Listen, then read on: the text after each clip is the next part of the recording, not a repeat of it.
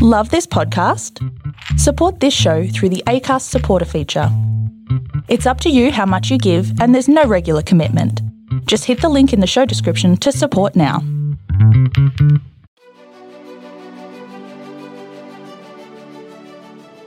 Hey, this is John Lee Dumas of EO Fire, and welcome to Master Leadership.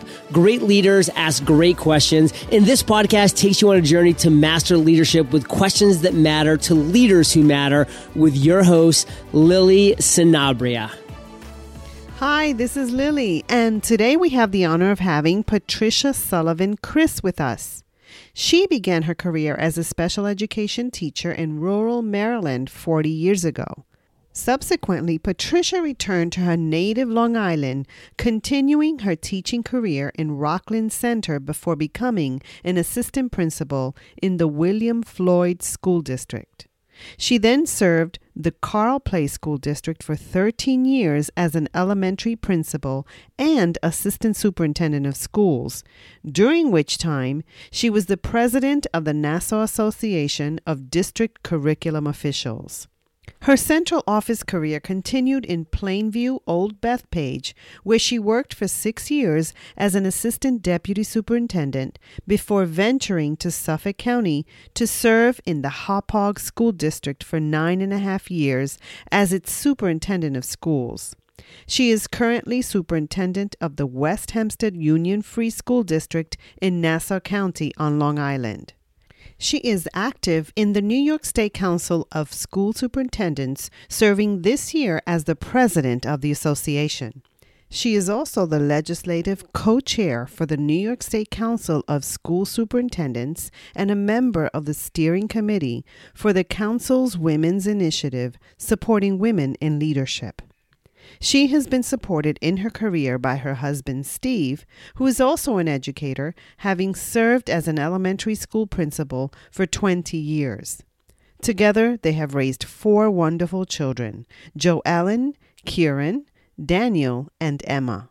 They are proud grandparents to 2-year-old Jack.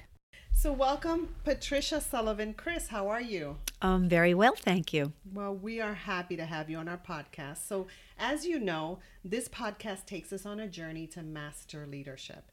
And we want to do that today by asking you key questions. So, are you ready to pour into our listeners? I certainly am. We're so excited. So, can you share a little bit about your leadership journey? Certainly.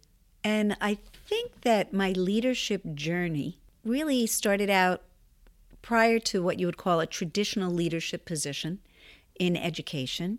My leadership journey probably began as far back as when I was a high school student.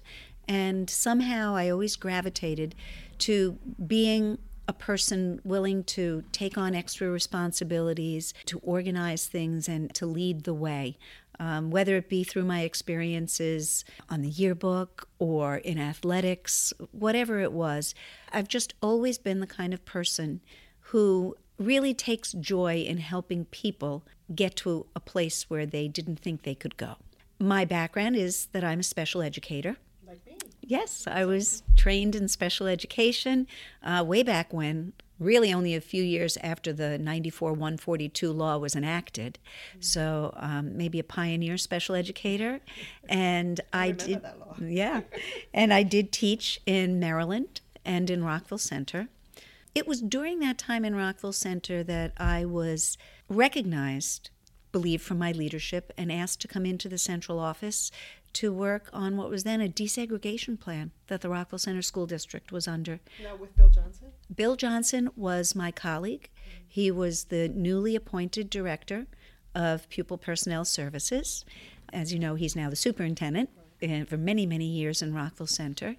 And so we worked together to run curriculum councils, to plan a middle school, which didn't exist. They used to have junior highs, to do really very forward-thinking work. Following that, I did return to the classroom and teach, going to the middle school level. So my teaching experience in special ed was from kindergarten through 8th grade. During that time, I pursued my master's in educational leadership, in great part with the encouragement of my father, who always wanted to push his children to do more, to do whatever it is you're capable of. And then from there, I had a very traditional path in terms of leadership. I became an assistant principal at an elementary school, moved up to a principal of an elementary school, which I did for 12 years. Then I became an assistant superintendent for pupil personnel services and curriculum. Went from the building into central office. And I was also a deputy superintendent in a Long Island district before becoming a superintendent in the Hauppauge School District, which I did for 9.5 years. And now I'm just honored to be here as the superintendent in West Hempstead. That's wonderful. And you've been here for how long? I just started in July 1st. Well, so congratulations. Thank you. So I'm still very much in a learner mode, learning so tell me what that about looks the district. Like. When you come into a new district, what does that look like? What do you do? How do you learn? The short answer to that is you listen to everybody and you listen to the walls too. And what I mean by that is that everything that happens in a district has a story. It has a background. It's important for you to know it and to understand it. The way I began here was scheduling meetings with every administrator in the district, every board member individually, PTA presidents. I just today came back from visiting the Hebrew Academy of Nassau County, which is a school within our district. I've been to the Catholic school, St. Thomas, within the district. And you meet people and you talk to them and you ask them very simple questions. What are you most proud of that we do for our students and with our community? And the way I frame my second question is, if you had a magic wand and money was no issue, facilities were no issue, where is it you believe we need to go? What is it you would want to do for the children you serve? Those are great questions. Well, it brings forth an awful lot of information, and it gives you great insight into the people of the district and who they are and how they feel and what they perceive the needs to be of the district. So that's the stage that I've been in. It's a wonderful stage. It's a great learning opportunity. And I don't believe that you can really implement change in a district unless you feel what the district is all about.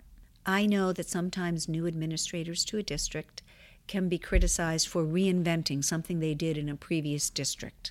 You've heard it before, I'm sure. Oh, the new superintendent's going to bring this math program or this IB program or whatever it may be. A lot of anxiety and fear. Right. People think you're going to recreate what you've already done. My view is polar opposite of that. Every district is unique. Every district has its own culture. Every district serves different types of communities. And you need to know it and feel it before you can make recommendations in working with the school board to say, here's where I think we may want to go. Here's a vision we may want to lay out for the future. Well, that's very wise. Okay, thank you for sharing that. How would you describe your leadership style? I would say to you that I work very hard to be a listener.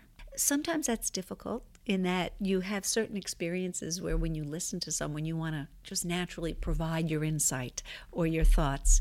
As long as that's done in a way that's more conversational and not authoritative, I think that works, because I think as much as I believe I have a leadership style, I know that the people that I'm now working with are kind of in an exploring phase about me as well, trying to determine who I am, what my belief system is, what is it I value in education. Mm-hmm. So I would say to you that I believe I'm a listener. I do try to work collaboratively in terms of teachers, administrators, and the greater community. There are times as a superintendent of schools, you're faced with decisions that you need to make that people may not think are particularly collaborative because maybe you didn't go the route that they were hoping you would go. Right. But that's part of the job. The collaboration part is the talking, the working it through, the getting their input and their feedback.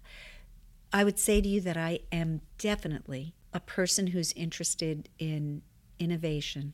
I love that word. And change. Not for the sake of change for the sake of making things better for our students. I distinctly am a leader who believes that a system that is not improving is a system that's declining. Right. There is no such thing as being stagnant in education. There shouldn't be. No, there shouldn't be. If you're stagnant, you're declining. There is such a thing, but there shouldn't be. You're right. Correct. There shouldn't be. I truly believe that in public education, we're hired by communities to help them do the best by their children. And I, in many ways, believe we are public servants. That's absolutely right. That is our job.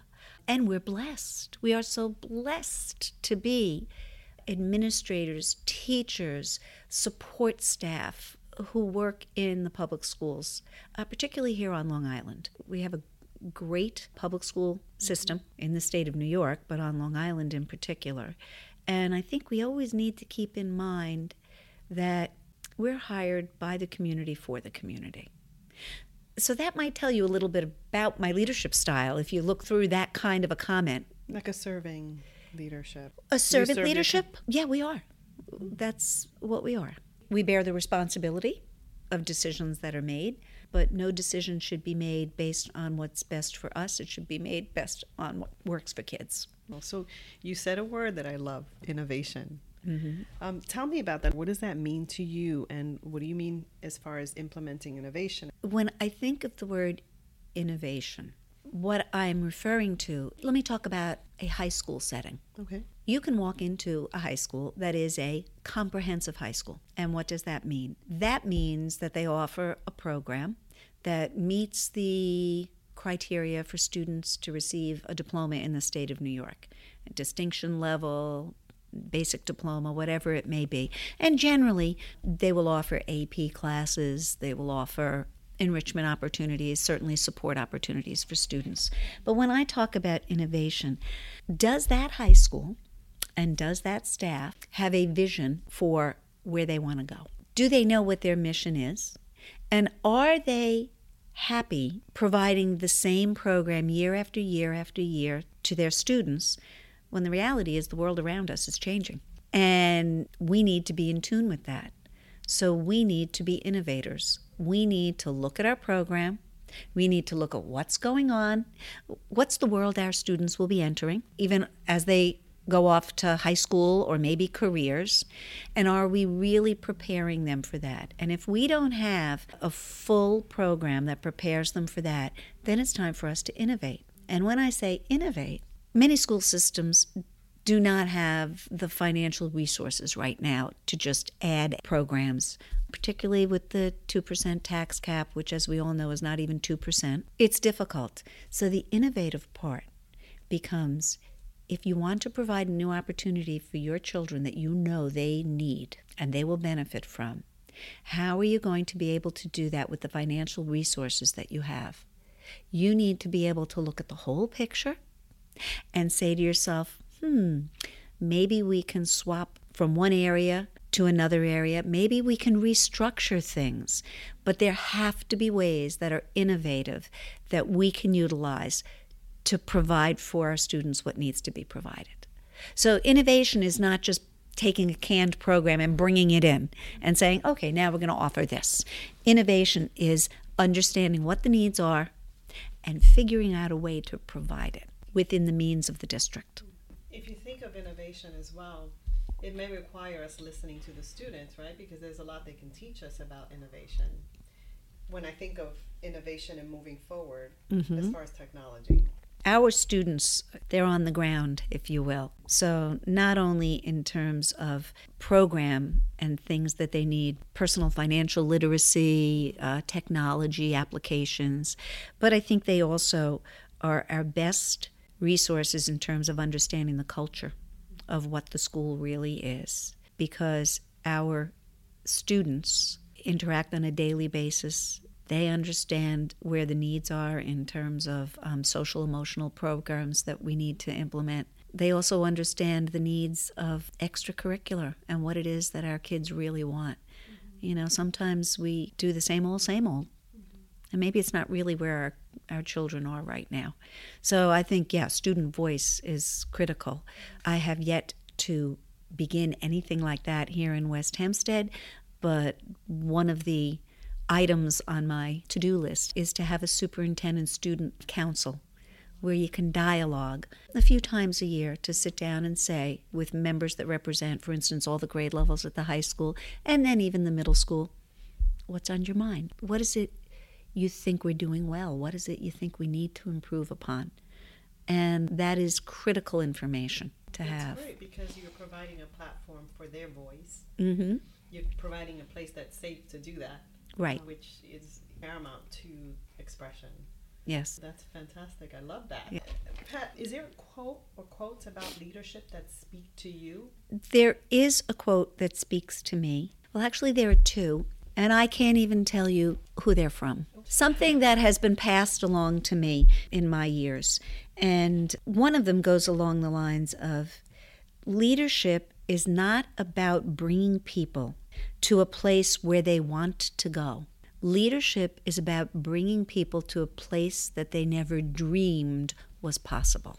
The first part of that quote is really about being a manager and not a leader. And true leadership goes well beyond managing.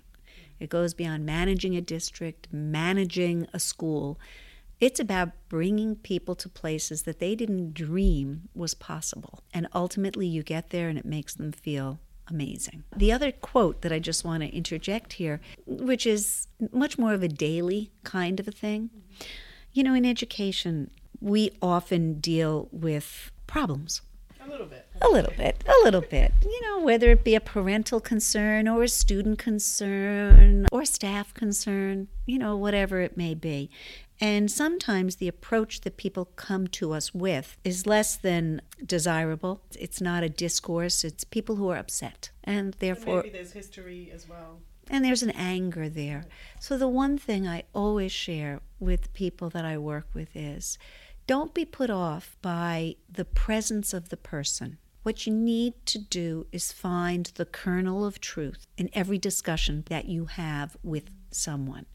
Because although very often the generalized concern may be unfounded and you want to explain why, somewhere inside of everything that people say to us, I believe is a kernel of truth. I believe that once you find that and you can validate the person who's concerned or has an upset, you've allowed them to kind of work with you because you've brought to them an understanding that you understand what they're thinking.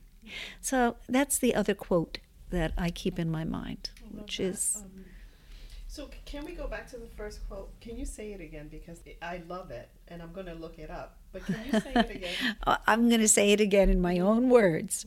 Leadership is not about bringing people to a place where they want to go. Leadership is about bringing people to a place that they never dreamed was possible. I love that. Now, as a leader, how do you do that? Well, let's go back to what we spoke about before. When you ask people what their dream is and where it is they feel we should go, I think that as a leader, you need to always have that in the back of your mind. Never let it kind of fall off the table. Because once you get that kind of input, you have a general understanding of the system and where it is people want to go. So you take that and you step it up a notch and say, gee, if this is where they want to go, let's talk about how much further we can go in implementing this. I'll give you a bit of an example. In my previous district, there was great pride at the high school level in AP courses and the numbers of AP courses that were there. Great opportunities for kids. That was something that they dreamt about and were able to implement. Where they didn't think they could ever go was something as comprehensive as the International Baccalaureate program. And they didn't think they could because of financial resources, because of staffing, because of professional development, curriculum writing, all the things that were embedded with a change such as that. So we put together a committee of teachers and administrators and said, look, we're proud of where we are, but where else can we go?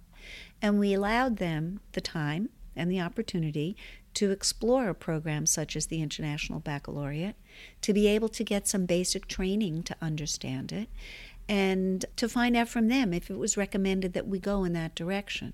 The teachers that were on the committee embraced it, and they became the ambassadors to the other teachers, to the public, and to the school board about how excited they were. Wow, this is an opportunity to have a more comprehensive approach to providing a program of rigor than an AP, which is really specific to classes. It's not a comprehensive approach. They became the ambassadors. They never thought they could get there, and guess what? We got there. From my perspective, I had to facilitate it by working out the budgetary piece, and it goes back to your innovation. How were we able to do it with existing resources? And we were.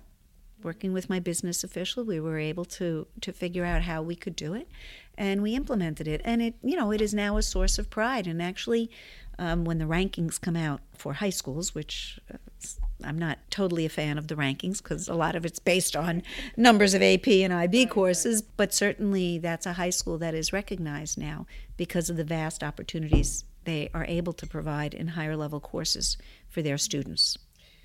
I picture you just looking at them and saying, I wonder if, and then just a question opens up possibilities to innovation, to thinking beyond where they can go.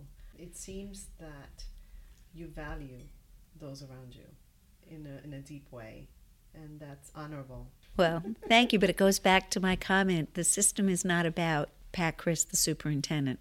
The system is about those we serve and the people you're working with, because no leader is going to be able to accomplish anything without the support from the people with whom they work. That's right. Tell us, what type of leader are you inspired by and why? I would say to you that I am inspired by leaders who are intelligent, but use their intelligence really in a reflective way. There are a lot of very bright people in our business. But the people who inspire me are the ones who can sit back and reflect upon things, not overreact, but yet be in the arena, if you will. You know the Teddy Roosevelt quote, don't be the person that's standing outside being critical of everything that's going on. Be the kind of person, if you really want to implement change and affect things for children that are positive, you need to be in the arena. You need to understand the issues, and you need to be able to express those issues in a very understandable way for all. Because, in a very real way, as superintendents, not only do we have our school districts that we're working with, but if we're going to affect change, we need to go beyond the local level. We need to go to the state and the federal level, and we need to understand how to advocate. So the leaders that I'm most impressed with are the ones who really take the time to understand the issues and reflect upon them and be able to express very succinctly what it is we need to do on behalf of children. They're great communicators. And the other thing I need to throw in there, though, is they're very practical people who know how to get things accomplished. Let's talk a little bit about that, because I get sometimes that there are leaders that are very visionary, but don't give you the how, or at least some kind of direction, right? It's all about vision. So is that what you're talking about, someone who's not only visionary, but also helps you to get there?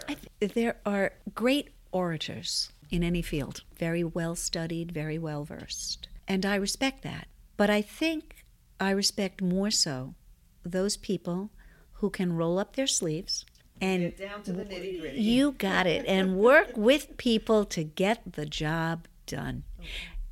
Got it. Part of my philosophy is we only have our children for 13 years. And they don't have the opportunity to wait for another year or another year or another year until we implement something that needs to be done. They only have 13 years. So we need to know how to get the job done and do it right, do it well, but to move forward. So when you ask me which leaders I really respect, I think it's people who are able to do that. And I think it's people who are able to make decisions that, even though sometimes they're not popular, can explain to people why. That's important. That's really important. Yeah, why we need to go the way we need to go. In my life, I would say to you that my father is probably the person who's had the biggest impact in my career, always kind of pushing me to go further. And One of the things he said to me early on when I went into administration will always stay with me. And this is a man who was in the corporate world, but was also a school board member for many years. So he understood the process. And one of the things he said to me was, he used to call me Patty Ann. He said, Patty Ann, you just remember when you're in administration, if you always make everyone happy, then you're probably not doing your job. Because part of the role of an administrator is to make difficult decisions. And clearly, when you do that, it's difficult to please 100% of the people 100% of the time. So Well, that's great advice from your daddy. yes, he was a smart man, and he was definitely right. Those are tough times for administrators because we're all people, and you want people to be happy, but there are times you have to make those decisions. Yeah. So I'm taking a short break to tell you about something that I'm super excited about.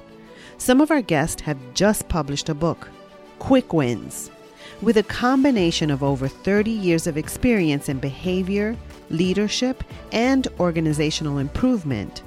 Authors Dr. Paul Gavoni and Manuel Rodriguez, also known as Manny, have created an efficient yet comprehensive guide for launching and accelerating school transformation. Dr. Paul Gavoni has been a popular guest on our podcast. Check out episode 26. Manny also rocked it in episode 28.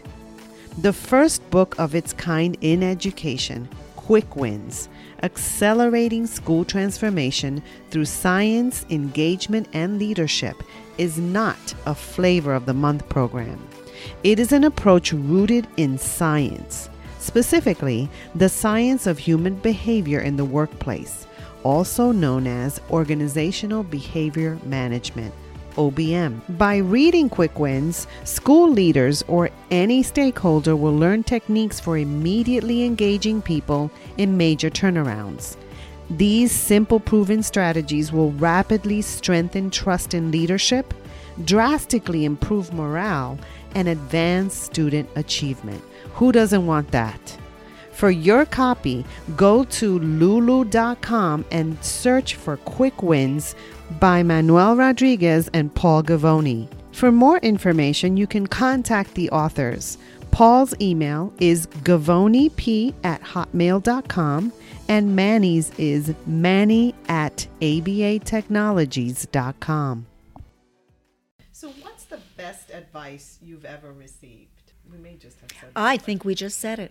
I think that was the best advice for me, especially as a young woman moving forward, because, this is my 40th year in education. I've been in the business a long time. I've been an administrator for a long time. And superintendents, assistant superintendents, we all have very emotional reactions and feelings as well to people and places. And we want to do well. We want to be respected, but we have to understand that also means that we will not always be embraced. But again, if your focus is always on children and your mission and your vision is to improve what we have to offer our children, then you can't go wrong. As long as in the final analysis you can say this was done for the children. We spoke a little bit about collaborating. Mm-hmm.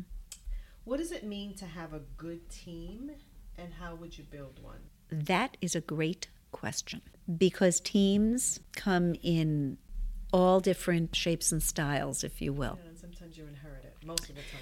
Right? You do. You inherit a team, and when you inherit the team, very often it's people who, as I alluded to before, are busy trying to figure you out, while you're very often just being honest and candid and not realizing that they're internalizing it differently based on their past experience. Right. That they're thinking things that aren't even close to being accurate. Right. So when it comes to building a team, I think the first thing you need to do is create for the team predictability. And what I mean by that is that you as a leader need to be able to, on some level, be predictable to the people with whom you work. They need to understand what you value, and they need to understand with relatively good possibility how you're going to respond in situations. So the word predictability comes into play in terms of building a good team. The other thing in building a team that is so important is the people that you're working with need to trust you and feel that you're there to support them in good times and in bad. It's kind of like a marriage. As a superintendent, you're going to be working with assistant superintendents and principals who make a lot of good decisions. But every now and then, there's going to be a decision that maybe is, in your opinion, not so good and not in the best interest of the district. So that person needs to understand that even if you may appear upset with the person, or you may say, whoa, that was not a good way to go, it doesn't detract from the personal relationship that you have with the person. One of the things that I think is so critical in terms of being an effective superintendent is that issues occur, you deal with them, you resolve them, and then you let everything roll off your back. People who do not have the ability to let things roll off their back when an issue is resolved, in my opinion, don't really have the ability to build a good team, because we're all going to make mistakes. We just need to know that once it's done, we're still there to support one another, because it has to operate as a whole. The superintendent, to me, is, as I say, just another cog in the wheel. Every school system has their wheel, and it consists of administrators, custodians, secretaries, TAs, teachers. Everybody's a piece of the puzzle. And so when you talk about building a team, I think sometimes people make the mistake of not realizing that the team is all of those people. It's not just the administrators you work with, it's all of the people in the system.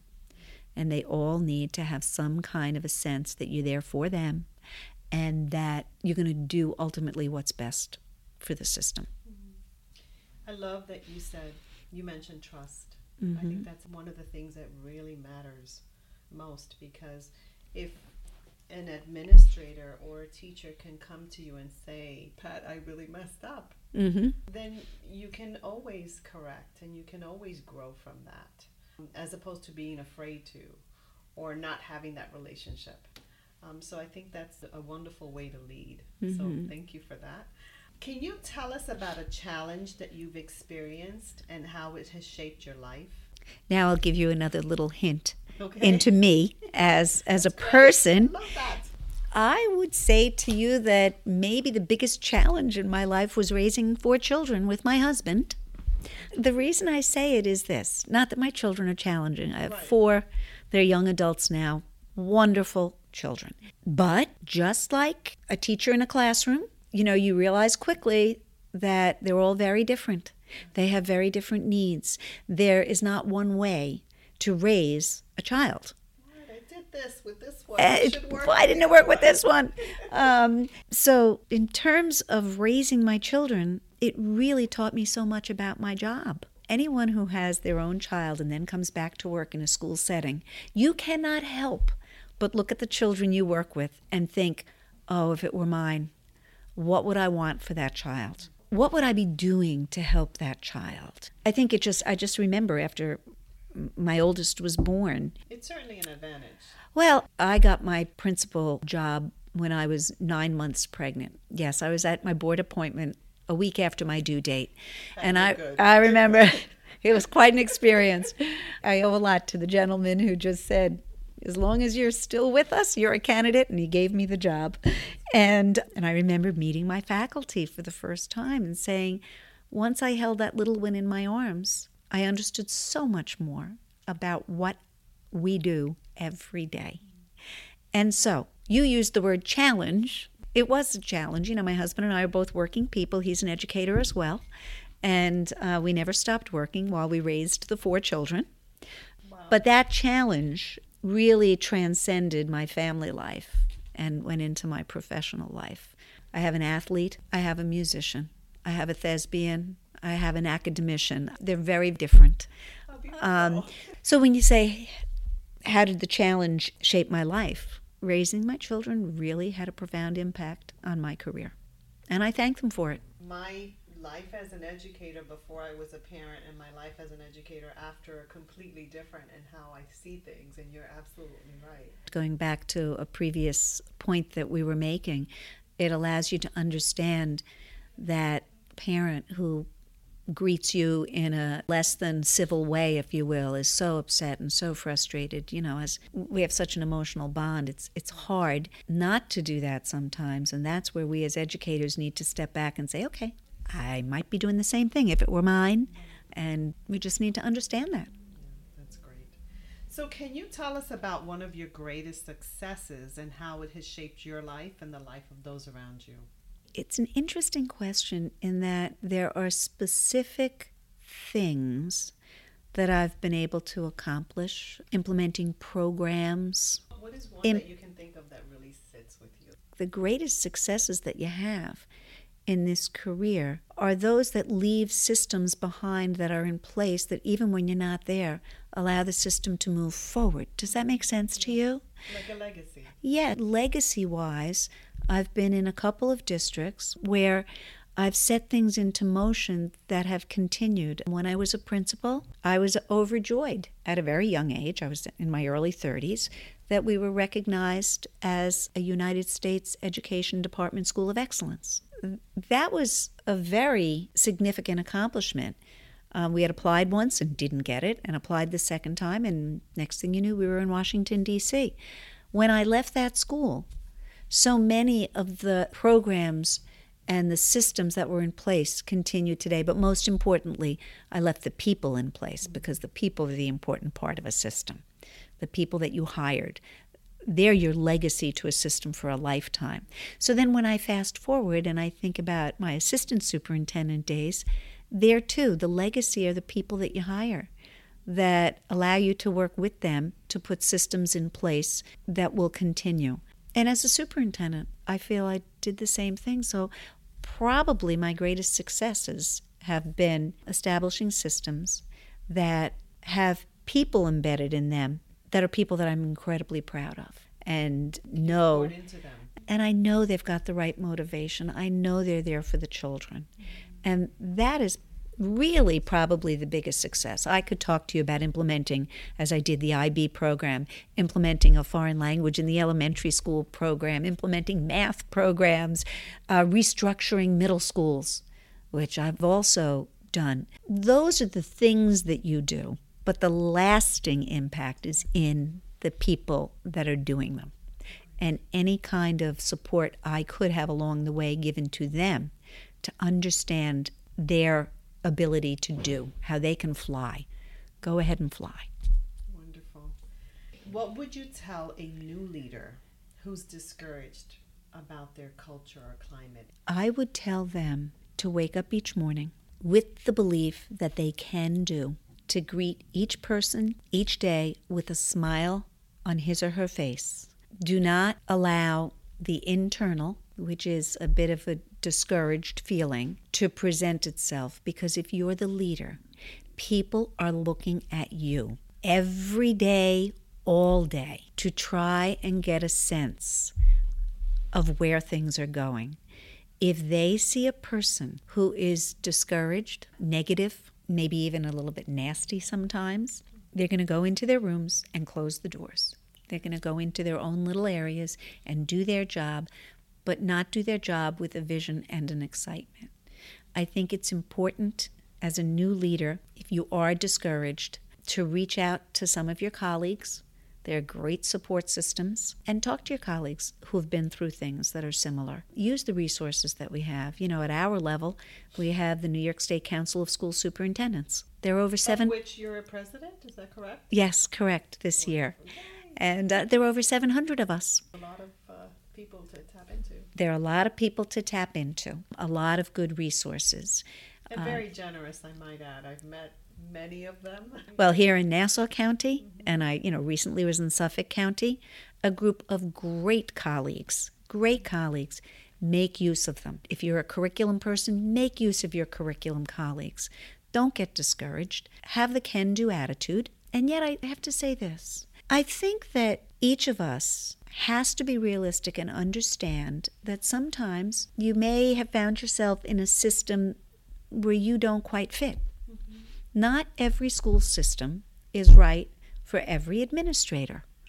That's why we have the interview process. That's why we try and figure out people who culturally will work with the system. My advice to a new person would be positive, understand that Rome wasn't built in a day. Take a small step, then another small step. If you find you're not taking a step one day, reach out to a colleague, somebody that you can talk to honestly and openly and not feel like it's going to come back at you. But then understand in the final analysis, if you find that you're not happy in the job that you're in, you need to find a place of happiness. And it could mean that you shift to another job or another district. And that's not failure. And that's the important piece for people to understand. It's not failure. Even in industry, we know that people move. People make changes, but do rely on the support of your colleagues and your friends, and do understand that small steps are okay. You mentioned a mentor, getting a mentor, getting a coach. I think that's key because sometimes you're in your own way. You mentioned the negativity, right? Our negativity comes in, that negative voice that's never really positive. It comes up and it creates doubts. And so having someone on the outside who you trust, who can speak into your life is Look, administration can be a very, very lonely job. Leadership can be very lonely. One of the blessings in my life is that I happen to have a good support system at home with a husband who shared the same field and understands. And I have, as I said to you, 4 kids who have been very good. But don't let the loneliness get to you. Understand that there are a lot of people out there that you can reach out to who understand. They've kind of been there, quote, done that. Right. And sometimes just being able to talk to somebody gets you through the discouragement. So many leaders describe themselves as lifelong learners. What does that mean to you, and what are you learning now? To be a lifelong learner, to me, in the context of my job, is not to be the kind of person who feels like, I've done this before, so it's easy, I'll do it again. A lifelong learner is somebody who opens up their mind to different ways of thinking, different possibilities. A lifelong learner is somebody who is willing to look at a system as unique and say, gee, this is interesting. I haven't done this before, so let's figure this one out and learn what you need to learn to get what has to be done. On another level, one of the things that is so important if you're going to be in administration, and it kind of goes back to the discouragement question, you have to have a well-rounded life. You cannot make the job your entire life, because if you do, I believe you will not be a lifelong learner and you will not be well-rounded, and therefore it's going to be hard to maintain the positive aspect of life and share it with other people. I have always believed and lived by the fact that Pat Criss is not just Pat Criss, the school superintendent. There's that piece of my life. There's the family piece of my life, which I will always devote time to. And there's the community piece of my life, which I've always tried to devote time to as well. And by that I mean that, we're all part of other communities, whether it be, the village, the church, whatever it may be that you find a passion for. I just think it's so important, Lily, for you to maintain involvement in all of those things. Do not make your job your entire life. Let's talk about that, because most leaders that I speak to crash and burn at this question: how do you maintain that balance? How do you do it? You have 4 kids, a husband, you're running a school district. How do you do it, Pat? Please tell us. Well, the first thing is, I'll tell you, I do have a lot of energy. That is true. I can see that. Okay. The second thing is, I clearly understand the need to be organized.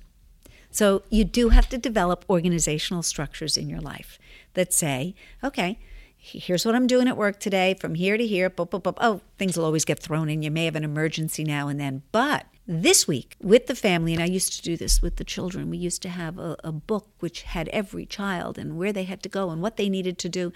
And my husband and I would share the tasks. This is what we need to accomplish this week with the kids. And you do this piece, I'll do this piece. So you look at it a week at a time? Well, sometimes it's more than a week at a time when you know things are coming up. But I guess the short answer to your question is this. When I leave work, Please, I understand that I may still be thinking about, how do I get through something? How do I resolve it? I clearly know that I may get the phone call like I did Sunday night about a bomb scare. Those things I understand. You may be making a snow day call. I get it. But what I don't do is go home and bring all my work with me and work through the night. That's my time with my family. That's my time with my kids. If at all possible, weekends are my time with family and community. So while it may not be easy, I know I've watched too many people crash and burn. When you speak about not doing work from home, that's near impossible, although you're doing it. It's not. That's what I want to tap into, because, many people in your position have a hard time, don't know how to do this. Well, one of the things you just said triggers another thought for me. You asked about building a team before. Mm-hmm. You have to be able to build a team that you trust, that it doesn't always have to be you, that you can ask a team member to pick up the piece for you. There's a meeting that you really would like to go to for the school district on a particular night, but your kid at home is also in a school play. Who are you going to tap into on the work front who can help you out and say, will you be my representative for this, because I really need to do this? And a gentleman that I worked with years ago taught me this. He was the superintendent, I was the deputy. He made it clear from the beginning with the school board that his children were important as well. And there were times that maybe you couldn't fulfill some of the things that the board would love you to be at in the school district, but please understand I'm raising children of my own as well. So maybe part of it is to establish that understanding early on about the type of administrator you're going to be, because it all comes back full circle. Who did I learn from in terms of my career? I learned from my own children and raising them. So I think, though, most districts and school boards, and I'm going to say beyond most, the vast majority, will have respect for that and understand that, because we're all in the same boat. That's the common bond, and that's our common bond. So maybe, how do you do it? You establish in the very beginning who you are, what you value, and the kinds of things that you're going to need from a school district in order to maintain the balance in your life. Does that make sense to you in some ways? It has to be valuable to you. You have to see it as something that it's extremely important, just like your job is important, your home life, and right. That makes sense. Well, it makes you who you are. Yeah. And by the way, it loops back to your other previous question, which is when you get discouraged. It's important to have a family or friends that you can go home to that can pat you on the back and say, hey, come on, you're doing a great job. You're doing the best you can. That's right. That's right. We all need that every now and then. We do. So, Pat, can you tell us, what have you read that our listeners should read? I see a nice book there. Yes, because I anticipated you might ask something like that. First of all, I would encourage people to read the New York Times in terms of the currency of issues in education and any other, Education Weekly, things like that. That's important. But one of the books that I have read that I think is very well done, quick, easy read, Bowman and Deal's The Wizard and the Warrior. And it's leading with passion and power. And it talks about the idea that in many ways, as a leader, you need to be a wizard. You need to be able to see what's there, to take what's there, and to use your wizardry to craft changes. But you also need to be a warrior. You need to be able to take on the challenges. You need to have the courage to lead. That's very important, the courage to lead. Yes. As I said, most people can be a manager. You can take a system and you can come in and you can sit there and make sure that the day-to-day tasks are accomplished and that the budget's in place and the personnel are in place. But is that leading? Not in my definition. Mm-hmm. If you're going to lead, you have to have the courage to understand that not everybody's going to want to follow. They're not all going to be with you. But you need to be able to articulate and have people understand who you are and why you're leading where you're leading. So Bowman and Deal, they really have a lot of other good resources as well. They did the Reframing Organizations and Leading with Soul. The part about their work that I like so much is that they don't leave out the soul. They don't leave out the importance of passion. That's part of who you need to be if you're going to be an effective leader. Yeah, the why you do the things you do. That's right. So thank you so much for that. There's a lot of responsibility on you. So what do you do on a daily basis to set your mind? I think the setting of the mind for me generally occurs the night before or the Sunday before, where you sit down and you look at your week yet to come. Sometimes it occurs the week before, and when you know things are coming on the agenda that you need to address. But it's an interesting question because I'm not sure I consider it setting my mind, but maybe it is. I look at what's to come. I know what I have yet to do. I try and figure out ways to piece in what's not an official appointment on the calendar with the kinds of things that I need to accomplish during the week. I try to set my mind, and particularly now being new to the district, each week by saying, I'm getting into classrooms, I'm getting into schools. I have to do that. That's where the real work of a school system happens every day. And I guess I just set my mind by saying, and away we go. Here we go. Another good week. Good. Here's what we need to accomplish. So some positive mantras. I try to be very positive. I enjoy coming to work. I can see. I love what I do. I enjoy people very much. So getting to meet all new people here has been just fabulous. And in terms of a mindset, I can say with certainty that I do set my mind every day with a can-do attitude. I don't see obstacles. I don't see barriers. I really don't. I see possibilities. Once I explore the possibilities, every now and then we have a barrier. Mm-hmm. I've always been the kind of person who sees the big picture and says, no, we can do this. Maybe not exactly the way I would think initially, but working with people over time, we can do this. We can accomplish it. So I guess it's true to say that my mindset is always the positive can do. So, Pat, I wanted to kind of tap on something that is a struggle for leaders on every level, I think. It's taking the time to take care of themselves. How important is that? Hugely important. I won't say that I haven't had my struggles in my career. Things change in districts, and therefore your job changes. The people you work with sometimes change. One of the things that, if I could relive, that I have done in the past that I don't feel as positive, is I've forgotten about taking care of the physical, mental person I am because I stuck with the job. I didn't maintain that balance we spoke about previously.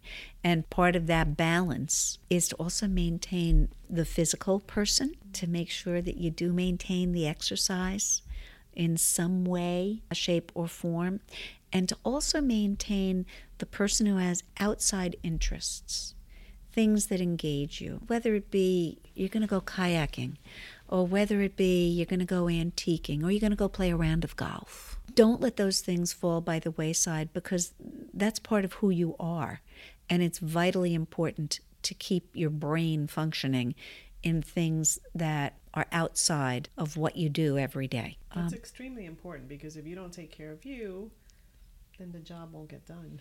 And it's easy to let that happen. Yes. It is really easy to let this job become all-consuming, but it's not the best thing for you as a person. Mm-hmm. I think you find yourself getting mentally fatigued more easily when you do that, certainly physically fatigued. You do need to get that right balance in your life.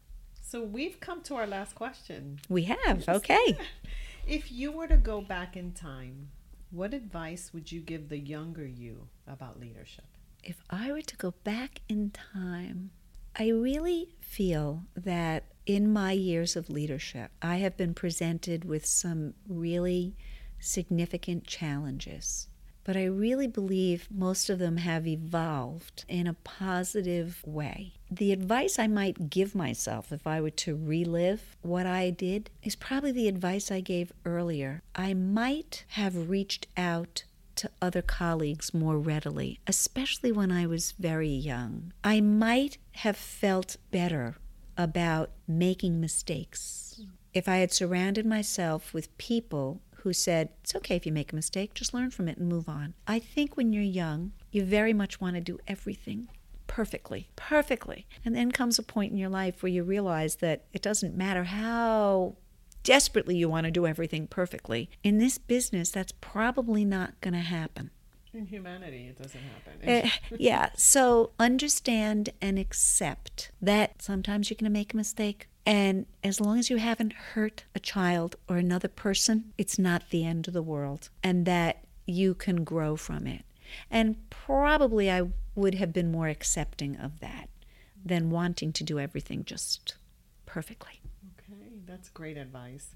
Now, is there anything that we haven't addressed that you'd like to share? There is something I would like to share. And that is one of my frustrations in this business is that I'm not so sure how valued the business is. I think that the media has done very well knocking down education in the United States today. And because of that, knocking down educators. Those who can't do teach. That statement that frustrates. It's a horrible, horrible, nasty statement. I would love for people to value the public school educational process more greatly than they do, and to have tremendous respect for administrators and teachers who really enter the process wanting to do right by our children. It happens in other countries for whatever reason. I'm not feeling like it's happening here the way it should. I think if you put people in a room, all too many people would acknowledge that they have counseled their children out of going into education for more lucrative careers rather than going into education.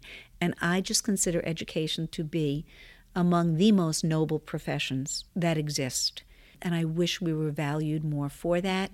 And I also believe we're doing a very good job. We educate all, we embrace all, and I think the public education system is doing very well, and that too often the negative aspects are what get put out there. I guess I'd like to leave people with that thought that it's been said before, but we didn't get where we are as individuals without good, caring teachers supporting us. You don't go us. into teaching because you want to get rich. No, you don't. You go into it because you care and you believe in it and you really want to work with children. I hope that we'll see increased respect for it versus decreasing respect for public education and increasing use of charter schools and the like. I'm a public school advocate. I'm a product of it. My children are a product of it, and I'm very proud of it. Okay. Well, Pat, thank you so much for not just pouring into my life, but pouring into the life of our listeners. Well, thank you for having me. It was very enjoyable. Hello, leaders. Don't forget to go to masterleadership.org to find out how to get a free coaching session from one of the exceptional leaders that are featured on this podcast. Until next time, bye.